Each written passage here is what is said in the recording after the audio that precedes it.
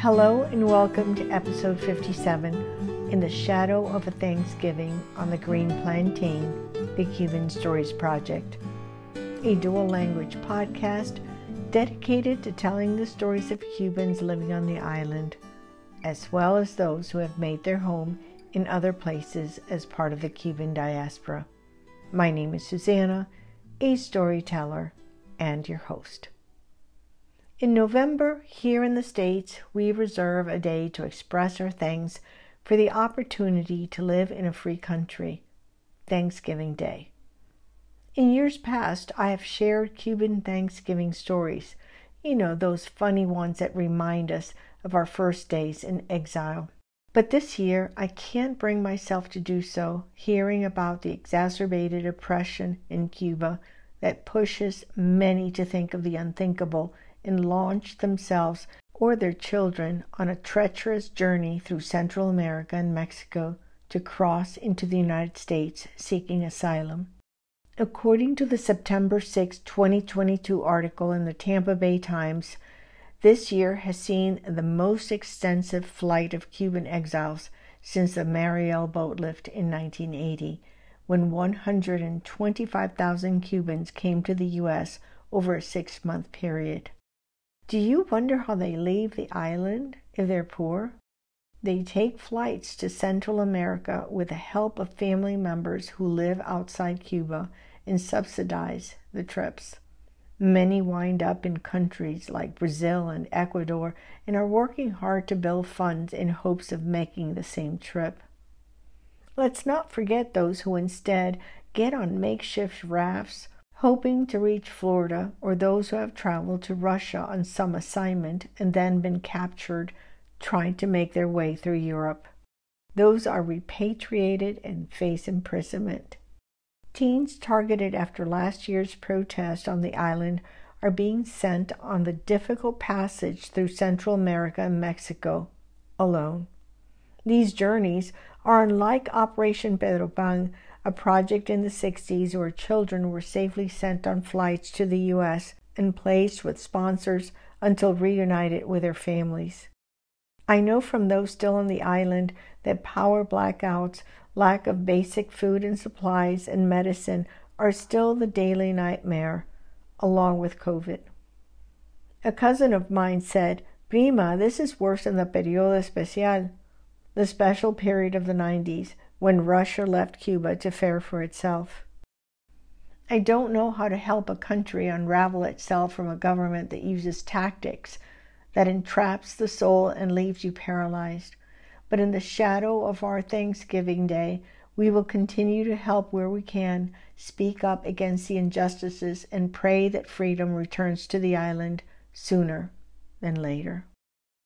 If you would like to learn more about this current issue, I encourage you to read Crossing North, The Tribulations of a Cuban Doctor, just published by my friend, Betty Viamontes. It's the story of a Cuban doctor who came to Venezuela as part of a medical mission where doctors are used as an export commodity. You will learn about his escape from this type of slavery and subsequent trek from Venezuela through other countries to reach freedom in the United States. To our faithful listeners, thank you for continuing to support this Cuban Stories Project and sharing our stories with family and friends.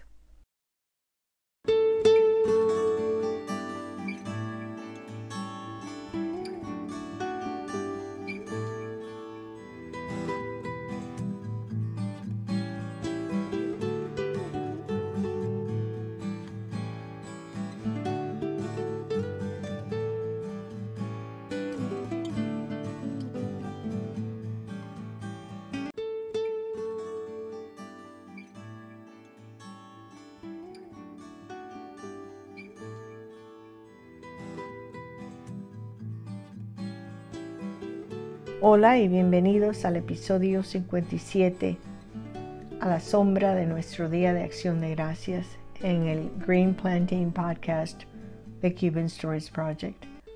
Un podcast en 2 idiomas dedicado a contar las historias de los cubanos que viven en la isla, así como aquellos que han hecho su hogar en otros lugares como parte de la diáspora cubana. Mi nombre es Susana, una cuentista y su anfitriona.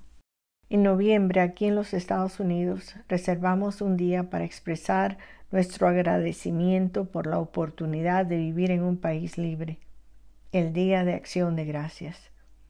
En años pasados he compartido historias cubanas de acción de gracias, esas divertidas que nos recuerdan nuestros primeros días en el exilio. Pero este año no me atrevo a hacerlo, escuchando sobre la opresión exacerbada en Cuba que empuja a muchos a pensar en lo impensable y lanzarse a sí mismos o a sus hijos en un viaje traicionero a través de América Central y México para cruzar a los Estados Unidos en busca de asilo.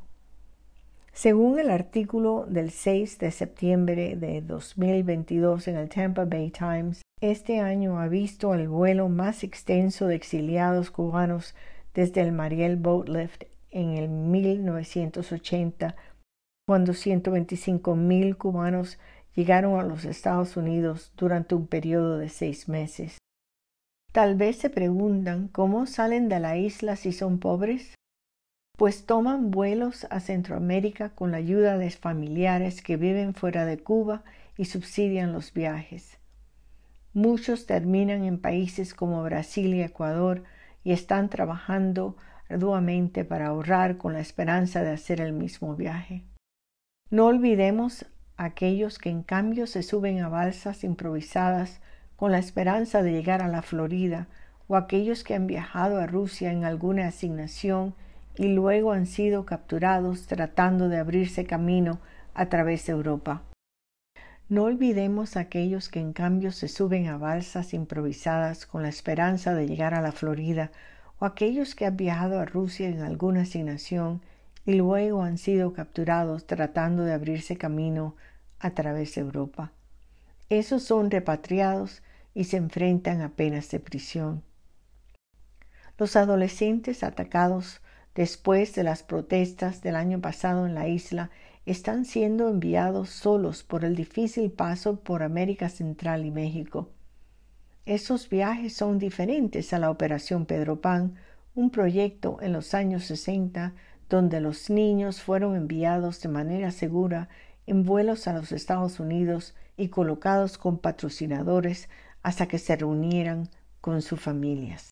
Sé por los que todavía están en la isla que los apagones eléctricos, la falta de alimentos y suministros básicos y las medicinas siguen siendo la pesadilla diaria. Una prima me dijo: «Prima, esto es peor que el periodo especial de los años 90 cuando Rusia salió de Cuba». No sé cómo ayudar a un país a desentrañarse de un gobierno que utiliza tácticas que atrapan el alma y te dejan paralizado. Pero a la sombra de nuestro Día de Acción de Gracias, continuaremos ayudando donde podamos, hablando en contra de las injusticias y orando para que la libertad regrese a la isla. Si desean obtener más información sobre este tema actual, los animo a leer Cruzando hacia el Norte, Tribulaciones de un médico cubano, que acaba de publicar mi amiga Betty Viamontes. Es la historia de un médico cubano que llegó a Venezuela como parte de una misión médica donde los médicos se utilizan como un producto de exportación. Aprenderán sobre su escape de este tipo de esclavitud y la posterior jornada desde Venezuela a través de otros países para alcanzar la libertad. Muchas gracias a nuestros oyentes. Esperamos que compartan este episodio con familiares y amistades. Gracias por su apoyo en este proyecto de podcast. Antes de dejarles, y en caso de que deseen grabar su propio programa, me gustaría tomar un momento y contarles sobre Anchor.fm. Anchor.fm. Anchor por Spotify es la forma más fácil de podcast y es gratis. Anchor tiene herramientas que nos permiten grabar y editar un podcast directamente desde un teléfono, tableta o computadora. Me encanta poder grabar, editar, lanzar un episodio y mantenerme conectada con ustedes, todo desde mi iPad cuando estoy viajando. Usando Anchor pueden distribuir su podcast en varias plataformas como Spotify, Apple Podcasts, Stitcher y muchas otras. Descarguen la aplicación Anchor o vayan a anchor.fm, anchor.fm para comenzar. No olviden que se pueden suscribir a The Green Plantain en Anchor, Spotify, Apple Podcasts, Stitcher, Google Podcast, TuneIn, Amazon Music, Audible, Overcast, Castbox y Radio Public. También nos pueden encontrar y seguirnos en SoundCloud, YouTube, Instagram y en listennotes.com. O simplemente pueden decir, Alexa, toca el último lanzamiento del podcast The Green Plantain. Yo estaría encantada si me dejaran un comentario o una calificación para hacerme saber cómo les gusta esta serie de podcast. Pueden dejarme una línea a través de Facebook en Susana Spokes si tienen una historia que les gustaría ser grabada como parte de este proyecto de historias cubanas. Este podcast con derechos de autor ha sido masterizado y producido por Susana Spokes y la música de la guantanamera en esta grabación está licenciada a Susana Spokes a través de Pond 5.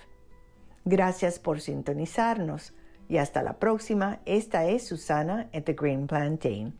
¿Un tostón, anyone?